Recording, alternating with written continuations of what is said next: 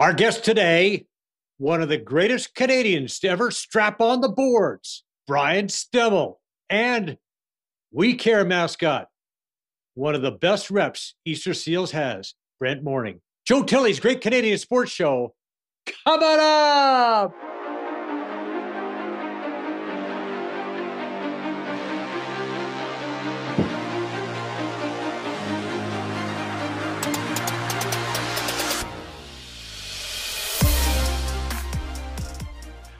Welcome to the program. Very excited about this one for you folks. Our first guest hails from Aurora, Ontario. He was a member of the Canadian Alpine team for 15 years. He competed in the downhill and the Super G. He had 6 national podium finishes, 3 World Championship appearances, a 4-time Olympian, 3 World Cup podium finishes, 15 World Cup top 10 finishes, an Alpine analyst for CTV, CBC, and Sportsnet, a member of the Canadian Ski Hall of Fame. Welcome to the program, Brian Stemmle. Brian, great to have you here, my friend. Long time no see. Yeah, good to see you, Joe. Thanks for having me on. I appreciate it. Looks like a cozy spot you got there, the fireplace. You've had to use that a little more often than you wanted to most recently, I think, eh? Yeah. Well, the great thing is we were on a show, Divine Design by Candace Olson, and she redecorated the room and did the fireplace and everything. So no credit to me and my skills in decorating. It's all to her. Well, it looks spectacular. Well done. Well Thanks. done. So now we'd like to go right to the beginning. I know you come from a skiing family. Your sister Karen, of course, also represented Canada on the slopes. How did you guys get into skiing at that level and get so good? Well, my grandparents lived in Meaford, Ontario, and my dad was a big skier. My mom actually didn't ski at all, but we'd go and travel to our grandparents every weekend in Meaford. And then my dad and mom became ski patrol and ski instructors at Georgian Peak Ski Club. And we tagged along with them every weekend. They didn't have a lot of money, so they did that and tried to make some money. And we were able to ski for free. And I just got better at it and loved it. And, just a couple hours north of Toronto. We grew up in Aurora, so it wasn't too far of a drive. And I loved being with my grandparents and watching the Leaf game every Saturday night with my grandfather while my parents went out or something and visited with friends. My sister and I would stay back at their cottage right on Georgian Bay. And that's how we grew up. And I just loved skiing and was always the last one off the hill every day. Well, we were a skiing family too. We started out as a hockey family, with the kids playing hockey and everything else. But we found that one kid's playing hockey, the rest of the kids are doing whatever, and nobody's doing anything. But when we go to the ski hill, everybody's doing it. Everybody's having fun. So it is a good family sport, no doubt about that. Now, but why did you choose to get into the downhill and Super G? Like, why did you think it was a good idea to fly down the hill at 110 kilometers an hour? Because I sucked at slalom and GS, which are the 2 slower disciplines in alpine skiing. And really at Georgian Peaks, only 800 feet vertical, that's basically all you could do was slalom and GS. And I just loved at the end of the day, after we didn't have to train anymore in the gates, that I could go and free ski and jump off the jumps and go straight down and do that kind of stuff when I was a kid. So I had it in me right from the beginning to be a downhiller because I love the speed, I love the air time, and really I didn't have those fast twitch muscles to get quickly through the slalom gates. I was just more of a straight ahead, go straight at it, and ski with bravery. Yeah, forget the Jean-Claude Keely finesse. Let's just go for this. All right, let's just do this. Crazy Canucks, Joe. The crazy Canucks. You came around just after the crazy Canuck phase, but you followed in their footsteps. Were they an inspiration for you? Yeah, absolutely. Steve Poborski's last race in 1984 in Whistler was my first race, and my friend, I grew up in Aurora, and we went to Kettleby Public School with Brent, who we're going to see in a bit. And my friend Chaz Burkett and I went to a movie, and he reminds me of this because I don't really remember it. I remember the movie, but I don't remember the specific moment that he mentioned to me when we walked out of that movie. It was called The Dream Never Dies, and it was all about the crazy Canucks. And I walked out of that movie and I told Chaz Burkett that I wanted to be one of those guys one day. And that was in grade 4, 5, or 6. And lo and behold, there I was standing beside Steve Poborski in his last race, which was a big thrill for me. What a rush it was. Yeah, I mean, you had some big ski boots to fill, but you did it admirably well. Um, you set a record for Canadian skiers representing our country in 4 separate Olympic Games. How does it feel to have that distinction? It's really the only title that I go with because I didn't win any medals. So I can't say Olympic champion or Olympic medalist or world championship medalist. I just say 4-time Olympian, which it was great. I raced in 1988 in Calgary, which was a big thrill racing at home. I raced in 1992 in Albertville. There's a picture right there of the Albertville Olympics. I fell on that bump in training and tore both my rotator cuffs, so I didn't race very well. I was only 23rd. I raced in Lillehammer. I was 26th. And then in Nagano in 1998, I raced there and was close to winning a gold medal, but made a mistake down at the bottom and had that dream of winning a gold just crush me. It was just taken away from me really quickly. But it was a tough one. But I'm so proud that I got to race in 4 Olympics and meet so many great people, so many great Olympians, and at least have a chance and an opportunity to win a medal for our country.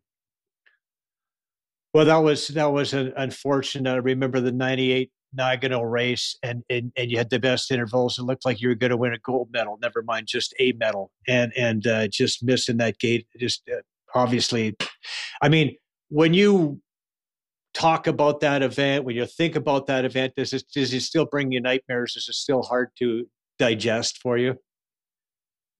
I find a little tear to my eye as we speak here, welling up a bit because I put so much effort into it. And it wasn't so much about the result, it's what I'd done before.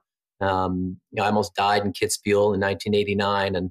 And just coming back from that and competing in another 3 Olympics was a big feat. But I wanted to win a gold medal. And, for my community, for Aurora, for York Region, for my friends, my school, my parents, everybody who'd been behind me and supported me for so long. And I carried a piece of paper. Actually, I think I have it around here somewhere. It's close, but a little piece of paper that had the picture of the gold medal on it that I cut out of the Toronto Star that said, Japanese gold mint display shows both sides of the gold medal to be awarded at the 1998 Winter Olympics in Nagano, Japan. And I cut that little piece of paper out and I put it in my pocket for 6 months. And every single pair of pants, jeans, shorts, ski pants, whatever, I had that piece of paper in my left pocket. And it was a constant reminder for me of what I wanted to do and what I wanted to accomplish on that day. So I'd reach into my pocket and not think about crossing the line and winning, but what I needed to do, how I need to ski, how I need to feel, how I need to remember the course.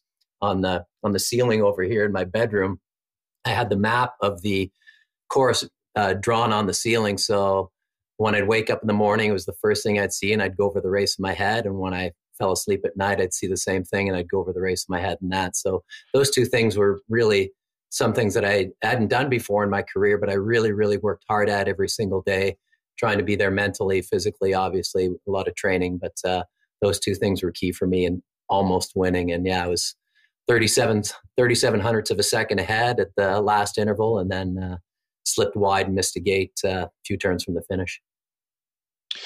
So close, but yet so far. And but it's overcoming adversity like that. It's getting through that, getting through the other side that it probably adds more value to our lives and our ability to help others than anything else. Have you found that?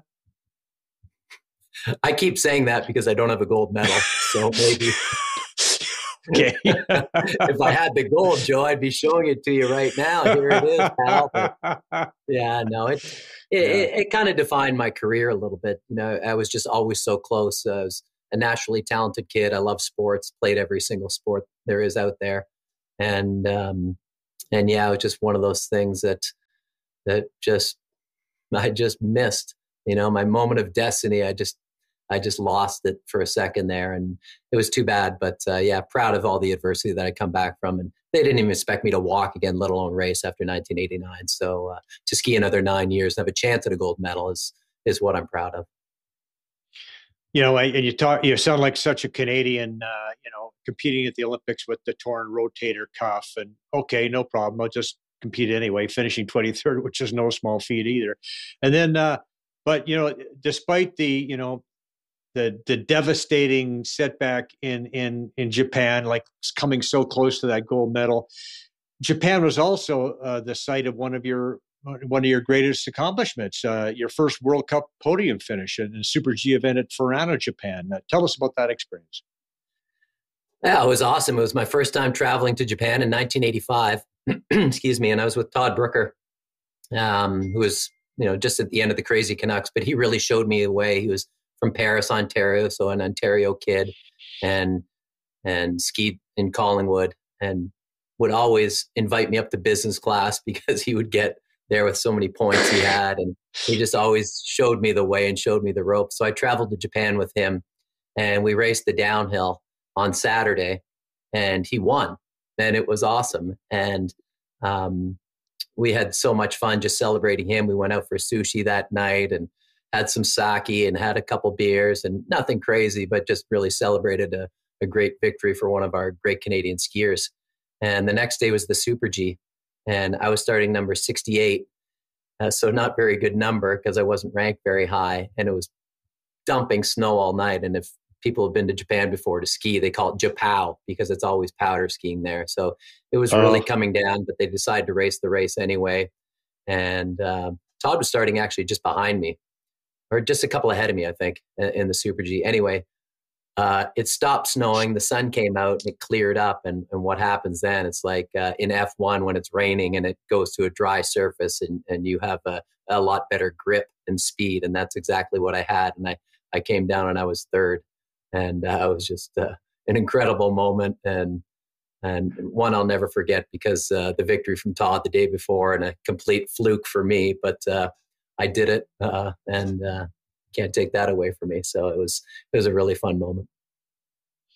Well, you reached the podium 3 times in the World Cup circuit, and that's pretty bloody awesome. Now, of course, you touched on the crash earlier, but we want to go into that now. So your career and your life were almost ended at Kitzbühel. It was in January 14th, 1989, 24 skier out of the gate that day. Your first trip to Kitzbühel, having a good run, went a little wide and slammed into that netting, one of the worst accidents in FIS history, suffering a broken pelvis, massive internal injuries, and an infection. Now, I just want to go back a few years here. Here's how you describe the incident just a couple of years after the fact. When I was going along the Stahlhang in the right-handed turn, that I was going to make it. And that last moment where I still see myself catching my ski up in the net, I still think I'm going to make it.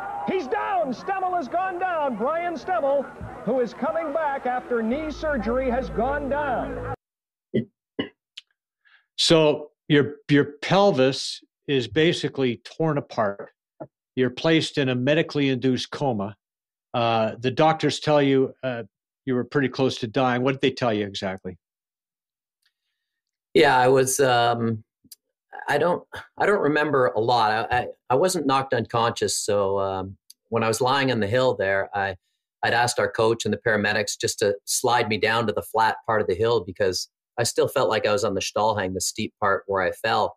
But I'd actually slid down to the flat part, and my pelvis was so broken inside of me that I was lying at a 45-degree angle. So it felt like I was still in the steep part of the hill, but I was actually on the flat part of the hill. And when they lifted me up underneath the helicopter, as you saw, that gave me a little relief, and it didn't hurt as badly then. I just remember seeing out of the side of the helicopter the top of the mountain where I just started in the start hut in Kitzbühel.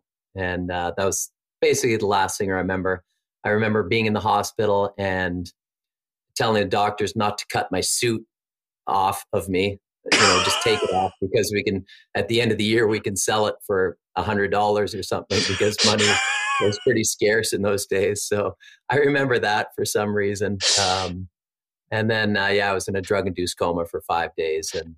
And I had 3 operations on Saturday on January 14th, 2 more on Sunday. And then my parents arrived on Monday. And when my dad asked what are chances of skiing again, they said, Brian's only got a 50-50 chance of living right now. So I had 25 blood transfusions because they couldn't get the bleeding to stop internally. And on Thursday, January 19th, my dad's birthday, they took me out of the drug-induced coma, and that's when the pain really started.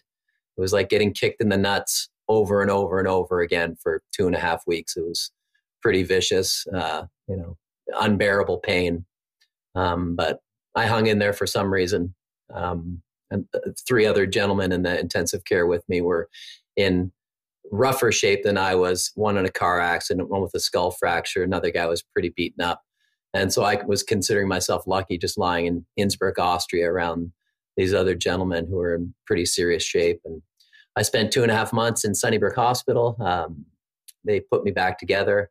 And then I skied 1.5 years later at the Pan American Winter Games, and I won the gold medal there. So that was quite a comeback, even though I didn't think, I didn't really care about, not that I didn't care about skiing. I didn't, all I wanted to do was have the pain go away at the beginning and then worry about walking again and carrying on. But I slowly got stronger and made my way back, and I didn't want to give up my dream and what I love to do, and that was ski racing. And fortunately, I got a chance to do it, win the medal at the Pan Ams, and then ski another 10 years for the ski team. And a lot of success after that too. So here you are in the hospital, and you come out of your coma. You're drugged up and everything else, and in a excruciating pain. And are you already thinking about skiing again? Yeah, is that what's going on? Not really. Like, my parents were there, and my mom said if I could take your spot, I would. As any parent would. And I said, I don't think you can handle it. Like, I don't want to see you here because I feel I'm strong enough to be able to do it. And it was always in the back of my mind. I never counted ski racing out or any sport for that matter. I wanted to play hockey when I was a kid, but never had a chance because we were skiing all the time. So when my parents, when I turned 14, my parents said, well, you're going to have to make a choice, hockey or skiing. And I never really played much hockey except in my basement, but I loved the sport.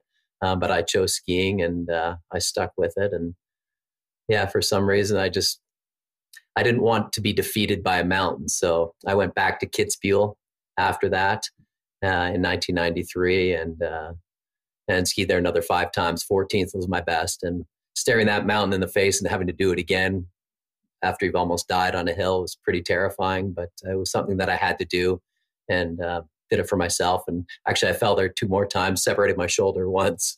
And so I didn't have the best luck there, but it is the most terrifying, death-defying, fastest, iciest race in the world. And yeah, I made it down a few times. Yeah, that's crazy. Going back to the scene of the crime, I guess, as they'd say. But your accident, it did result in some changes to Kitzbühel. Was there some solace in that for you? A little bit. So what had happened, you can see right there, the plastic ends on the net, and then it's just netting, and there's no more, there's plastic along the bottom. And so they talked about in the coaches meetings during the week, every evening, to put more plastic on the fence there. And the organizing committee said they didn't have any more plastic. And you come so close to that fence that, like right there, you come really, really close to it. It should be 5 feet high. So you can see it now. It's much higher now. So what I did, I sued the Kitzbühel Ski Club. And I never really wanted to. I wasn't doing it for money or anything. I wanted to do it to prove a point, to make, have other athletes be safe and not put their lives at risk because of lack of safety. And so I sued them. We lost twice, and then we went to the Supreme Court of Austria and we won. And it was a small feat, because that winning will never take the pain away or the injuries or my hip pain right now. But I was doing it for other athletes and not just me. Well, it did precipitate some change, and that's important. And it was one of the worst accidents in the history of skiing, and it's amazing that you've been able to recover from that, come back and win. In 1996, your best result in the downhill, a silver medal at Garmisch in Germany. How did that feel to get second on the podium at Garmisch? Yeah, that was awesome. It was awesome in Garmisch because Steve Podborski always did really well in Garmisch, and he was my idol growing up, and I wanted to be like Pod. And Garmisch was one of his favorite hills, and it's really icy as well. It's an incline skating rink. Basically, they could just take a Zamboni down it and groom it and ice it up, but that's how we like it. And yeah, I skied really well that day. I knew I could win, and I was second, and they had a race the next day that was actually canceled because of fog. So I was hoping I was going to win that one, but didn't get a chance to do that. But being second there was a thrill.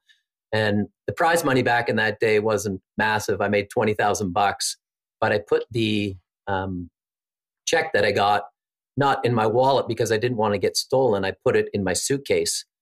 So I'd forgotten about it when I checked my luggage going to the airport, and they lost my suitcase. And I couldn't believe that it's this only money that I was going to make. And I've lost a $20,000 check. Oh God. But they ended up finding it, and the 20 grand was still in there. So that was more memorable almost than winning the trophy. Well, speaking of 20 grand, around that time, things were doing pretty good for you because you made this commercial spot that we're going to run right now. Roll that commercial. I pretty much have no idea about computers. It says system error. I thought Kitzbühel was hard. So I'm going to phone the helpline. I see it. Okay, I got it. Tom was a supervisor and took me through everything. He made it seem like our coach talking in skiing language. Go to this spot, this spot, this spot. Simple. Which way is it supposed to go? I'm a genius now. Oh, the technology. Classic. Bring back some memories for you? Yeah. Yeah, it was 1994 before the Olympics, and IBM was one of the sponsors. And I had a lot of great sponsors. You know, man, I still get, choked up about it, thinking about how many people supported me and gave me money just to be a ski racer and promote their product. But IBM was one of them, Toshiba, Molson, Bell, Nike, like hundreds really, and all my ski sponsors. And that was one of the few, well, I think the only commercial that I did, but it ran during the Olympics in 1994. And I had a real great time shooting it. It was fun. And it turns out I am a genius, I guess. I don't know. Yeah. And you could juggle and ride a unicycle, and holy cow, a lot of things are pretty talented guy. Yeah. So still considered one of the greatest Canadian skiers of all time. Kind of a big deal around the slopes. We actually have some video of you signing jackets at Blue Mountain. What's it like there, being the star, Brian? Yeah, this is for our 24-hour Blue Mountain event for Special Olympics and the Collingwood General and Marine Foundation and Hospital, and we do it every year. This is our 6th year. We've raised $180,000 this year. And so people have teams and ski for 24 hours, and I get to ski with the athletes from Special Olympics, and they're just the best kids. Like, I have the greatest time with them. They're just really fun and honest and open and happy, and they love life and enjoy skiing. And to go up and down with those guys every year for a few runs and celebrate what they do and celebrate how hard they work in their sport is just a thrill for me. And I wouldn't miss that event for the world. It means a lot to me. Well, we know you're heavily involved in a lot of charities, Brian, and which brings us to our pal Brent and our next guest, and we'll introduce him now. He hails from Kettleby, Ontario. He is a former Timmy ambassador for Easter Seals. He was ambassador for Al Balding's Golf Week for Timmy, longtime advocate for folks with disabilities. He is chairman of the We Care Charity Golf Tournament, and he was Gary Wright Humanitarian Award winner for 2020. Ladies and gentlemen, welcome to the program, Brent Morning. Brent, great to have you on again. Good to see you. Great to see you, Brent. Yeah, and I understand you and Brian go way back. Tell us about that relationship, Brent. Oh, geez. I think we've known each other since grade 2. I was in grade 2. He was in grade 4, I believe, grade 3 or 4. And he was just, if I remember correctly, he wasn't at school a lot because he was always skiing. So I guess that paid off in a way. I credit some of my success in life to people like him who've made it to the top and never forgot who they were. And sometimes I have the same attitude because of people like Brian. Brian, tell us about, is that how you remember Brent? Yeah, I remember a lot of things about Brent. He was just a great guy and fun to be around. And we have a story about a baseball glove that But, we'd play baseball in the park every morning before we get to school, at lunch and after school as much as we could.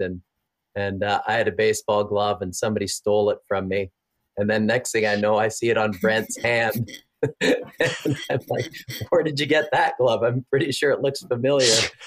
And he said, some kid sold it to me for $5. I'm like, that's it, $5, Pretty nice glove anyway. Told him the story about it, that it was mine. And our friendship hasn't dwindled from that moment. So it's been great. Okay, so did you give him the glove back, Brent?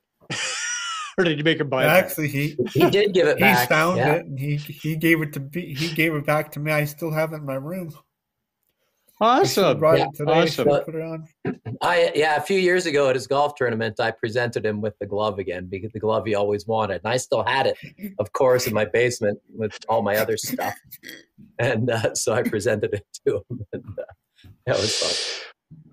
Well, we're talking about the We Care charity golf tournament, and Brent, tell us about We Care and the golf tournament. Well, We Care is an organization which is a third-party organization which supports Easter seals. It was founded by Gary Wright in, I think it was 1984.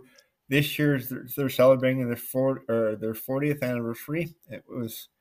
It's basically approximately 75 member sponsors from the food and hospitality industry who band together every year to raise money for Easter seals in order to send kids with disabilities to camp across Canada. There are, I believe, 16 camps that We Care supports. 14 of them across Canada and 2 are in Ontario. I believe they've raised, We Care in general has raised over $26 million in the last 40 years to send kids to camp, and that is about over 140,000 days at camp raised. In 2014, I contacted Brian Stemmle and a few friends, and we all got together and we had a little golf tournament at Cardinals Kettle Creek Executive Course. In 2019, we somehow got it up to 80 players and around $19,000. And the pandemic hit, and we simply raised money. And since then, we've gone to Cardinal Golf e-vouchers.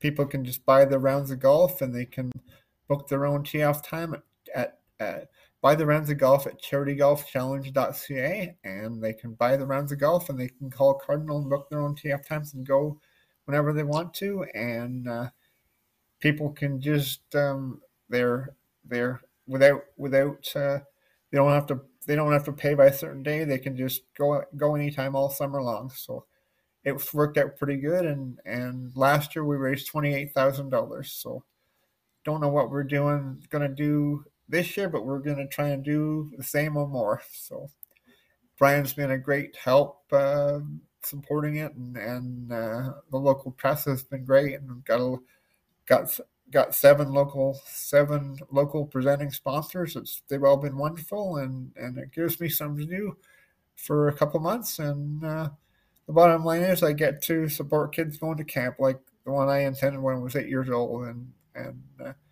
I can't say enough. I can still remember what the camp experience was like for me at 8 years old, and I was 50. I am 54 now, so that says a lot about the impact an Easter Seals camp can have on the life of a child. You mentioned that, yes, the camp for you, Easter Seals and the camp for you. How big how important has that been in your life? It was important. I only went one time. I was pretty much a home person, because when I went to camp, my mom would mail these letters saying, "Oh, we went to the movie theater. We did this. We did this. We did this. We did this. We did this." I got home and I said, "Well, why did we do that when I was around?" Well, we couldn't really do anything because you were around. We didn't know what to do without you. I said, "Well, I'm not going to camp anymore." But overall, it was a positive experience. I can still remember the names of my counselors. They had everything you could ever think of back then. Now I'm sure I know for a fact the experiencers are better now, or they have more opportunities and more events that kids can take part in, and it's great that I'm able to. That I always said that when I was in a position to give back that I would, and fortunately, due to my circumstances, I am. So I want to give people the that website again. It's CharityGolfChallenge.ca. Yeah. And here we go. So your golf club e-vouchers include, for $100 you get the golf, the power cart, and as well a donation to We Care, which helps kids with disabilities across across Canada. And there's a tax receipt involved in that as well. Yeah. At the end of the season, when Cardinal sends the money back to We Care then issues the tax for golf. However, if you'd like to, you can simply click donate to We Care at the top of the page and do a straight donation, and you can get a text via email within a couple of days. So if you don't want to play golf, you can simply make a straight donation. Right. And you can also, for more information, you can contact Brent at CharityGolfChallenge.ca. You can contact Brent directly or give him a call, 905-841-5735. Feel free to give Brent a call. So I want to bring Brian back in here, talk a little bit about something else here close to all of our hearts, I suppose. Let's talk. How about those Maple Leafs? Brian, first of all, your thoughts on what's going on with the blue and white? Oh, it's about time. That's all I can say. I was born in '66, so it's been a long time. Yeah. I've been a fan ever since, and it's just really fun to watch them and watch the fans celebrate, because we've had a few years of celebrating here and there, and it's always fun to watch them and cheer them on. But this year seems a little special, so I'm hoping they can continue to play well. Does it feel different to you, Brian, this year?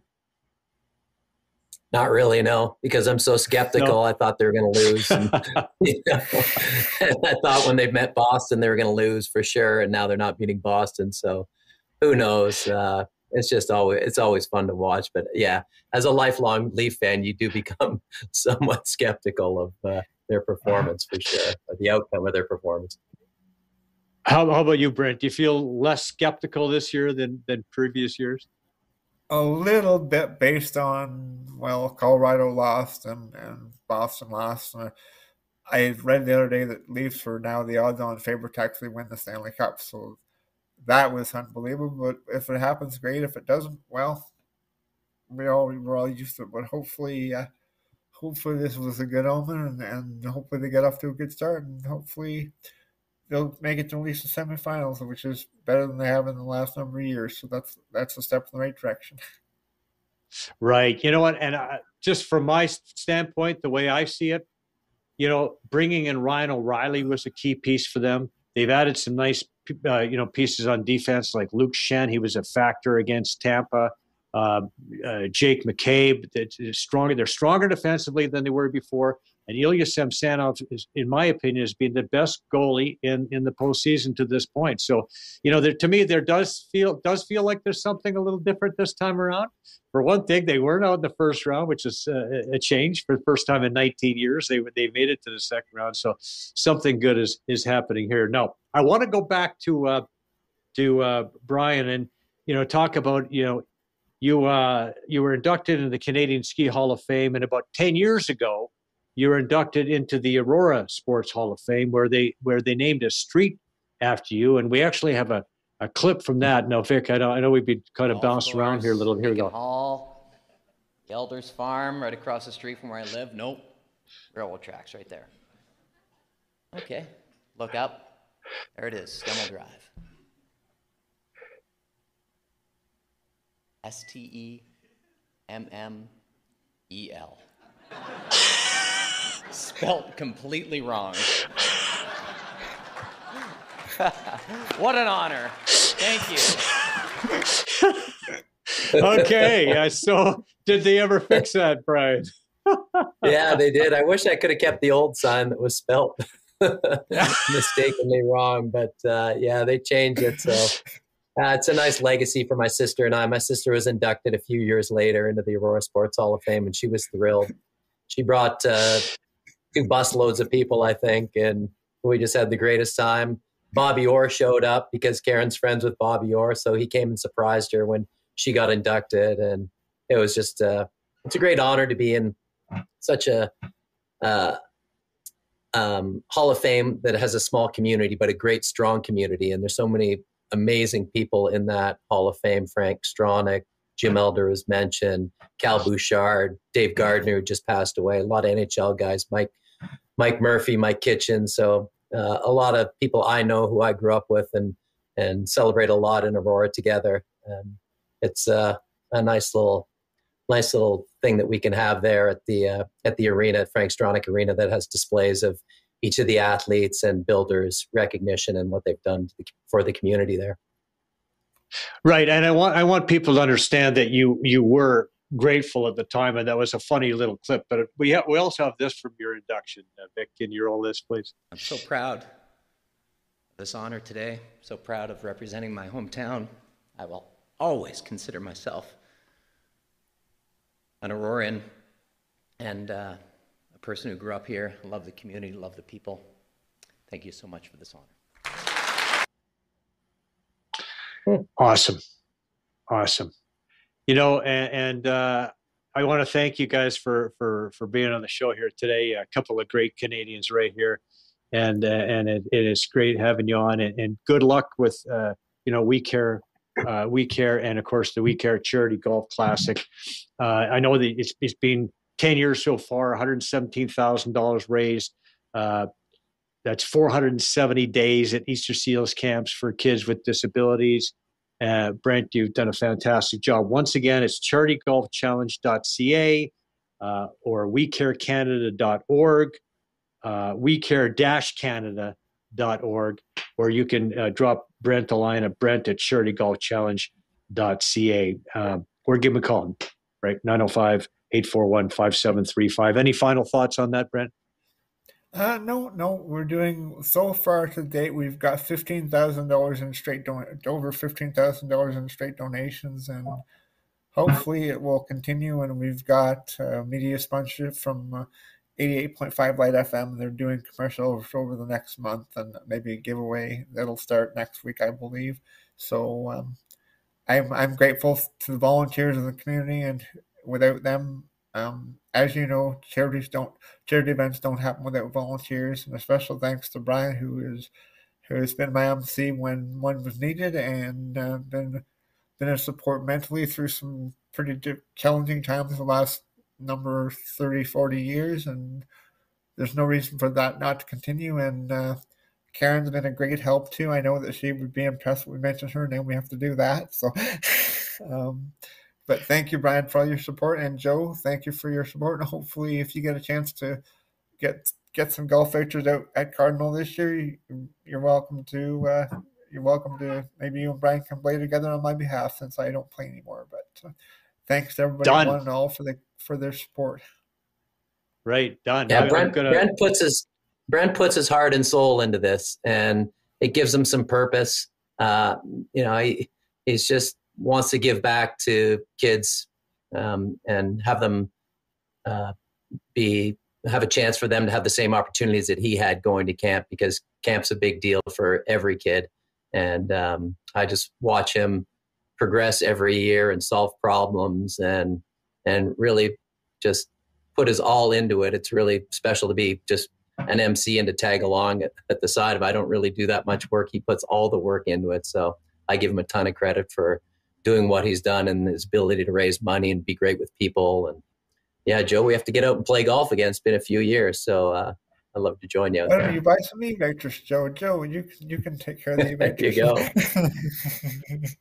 Done, man. I'm in. So let's go. I'll get my $100 in there right now. I mean, for a round at a great golf course, Cardinal's beautiful track, cart included, tax receipt. You can't beat that. It really is. It's a spectacular deal, and it's all for a good cause. And yeah, let's do it. Hey, all did you thanks, know, guys. Joe, that Joe, when you drive into Redcrest, the Cardinal Golf, the right on Keel Street.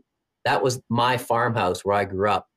And when you drive through the driveway there, the farmhouse is on the left and our old barn is on the right. And it's just a beautiful property now. And we just had cows there and some chickens and stuff. But that used to be my old home where I grew up when I went to school with Brent and Kettleby, and used to carry him around the 10K for the Persicini run. So a lot of memories up there. And it's just been fun, great getting to know Brent and to be involved in this, and everything kind of comes back full circle for me.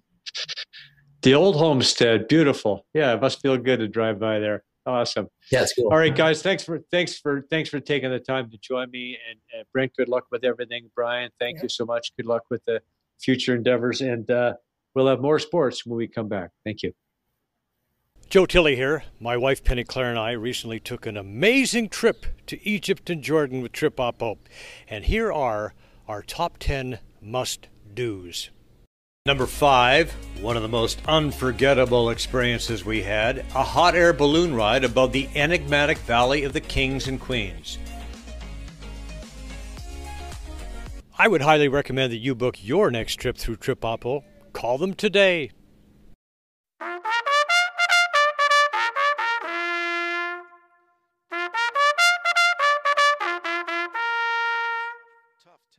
My COSA Swiss pick of the week. Last week, I took the number 3 horse, the Pinball Wizard, in the 9th race of Mohawk at Trot. Rough, tough, tested with Doug McNabb in the buggy. Blew into the lead as they turned in the stretch. Won in 155 and 2. A Blake McIntosh trainee. Enola was second, followed by my choice, the Pinball Wizard, who went off at 16-1. The 413 trifecta returned $440.20. This week, we're looking at the opening race on Thursday night's card at Mohawk at Trot. Enola, with Tyler Borth in the buggy, had a solid showing last week, finishing second at 16-1. Great finish. He's got a grid shot here. Let's go with the 246 exacta and trifecta box. For all the racing updates, visit COSA TV on Instagram, Twitter, and Facebook. Go to hpibet.com for your wagering options. Joe Tilley Sports is brought to you by COSA, Central Ontario Standardbred Association, providing a united voice for harness horse people racing at Ontario tracks. Check out your benefits today at COSAonline.com and check out COSA TV on Facebook and YouTube for all the latest harness news and live action updates. Live racing year-round. Go to hpibet.com for all your wagering options. Become a member today, and your first bet is free. That's hpibet.com. Addiction Rehab Toronto, Toronto's #1 alcohol and drug treatment center, saving lives, reuniting families. The only treatment center in the province to offer medical detox, treatment, sober living, and lifetime aftercare all in one place. Our unique and specialized programs are designed to equip our clients with the tools to successfully lead a life of dignity, respect, and purpose. Let us help save your life or your loved one's life. Call today for more information or to facilitate an intervention. 1-855-787-2424 or visit addictionrehabtoronto.ca. Guests on Joe Tilley Sports receive a gift certificate from Classica Imports. Top of the line imported men's clothing. Check out the Classica Essential Collection now. Go to shopclassica.com. And we want to thank all the folks who make this show possible. These are friends, trusted business associates, and all-around great people. We highly recommend them all. Thank you for your support of Canadian and local sports. A reminder that the show is available on iTunes, Spotify, Breaker, Radio Public, Google Podcasts, Pocket Casts, Spanglish Network, Zingo TV, and Buzz TV Live. Also, check out the show on YouTube. All of our past great shows and clips are on there. Lots of shorts, lots of fun. Like and subscribe. It's absolutely free. Thanks once again to Brian Stemmle and Brent Morning for being on the program. Thank you for watching, and we'll see you next time. Joe Tilley's Great Canadian Sports Show is brought to you by... Do you want to buy or sell a home? Could 31 years of real estate experience help you? Why not speak to an amazing team that loves to overpromise and overdeliver? Aldo has a tremendous team of experts on staff. They are committed to making your next real estate transaction smooth and comfortable. Call 416-GET-ALDO or visit getaldo.com. Brian Gribben Insurance Planning, helping you solidify your financial future. At BGIP, what we do that's unique in the marketplace is we show people how to spend and enjoy their money in their early years of retirement without the fear of running out. Also, we're able to do this without you having to change financial advisors. Please look us up at bgip.ca today. And let's book a 30-minute phone call to see how we can bring value to you and your family in your planning. Call Brian today for all your retirement needs. We did. 905-686-5678. MNP, a leading Canadian national accounting, tax, and business accounting firm. MNP proudly serves and responds to the need of their clients in the private, public, and nonprofit sectors. Through partner-led engagements, MNP provides a collaborative, cost-effective approach to do business and personal strategies to help people and organizations to succeed across the country and around the world. With local offices in Oshawa, Mississauga, Burlington, and more, their team is here to support you. Visit mnp.ca today to learn more.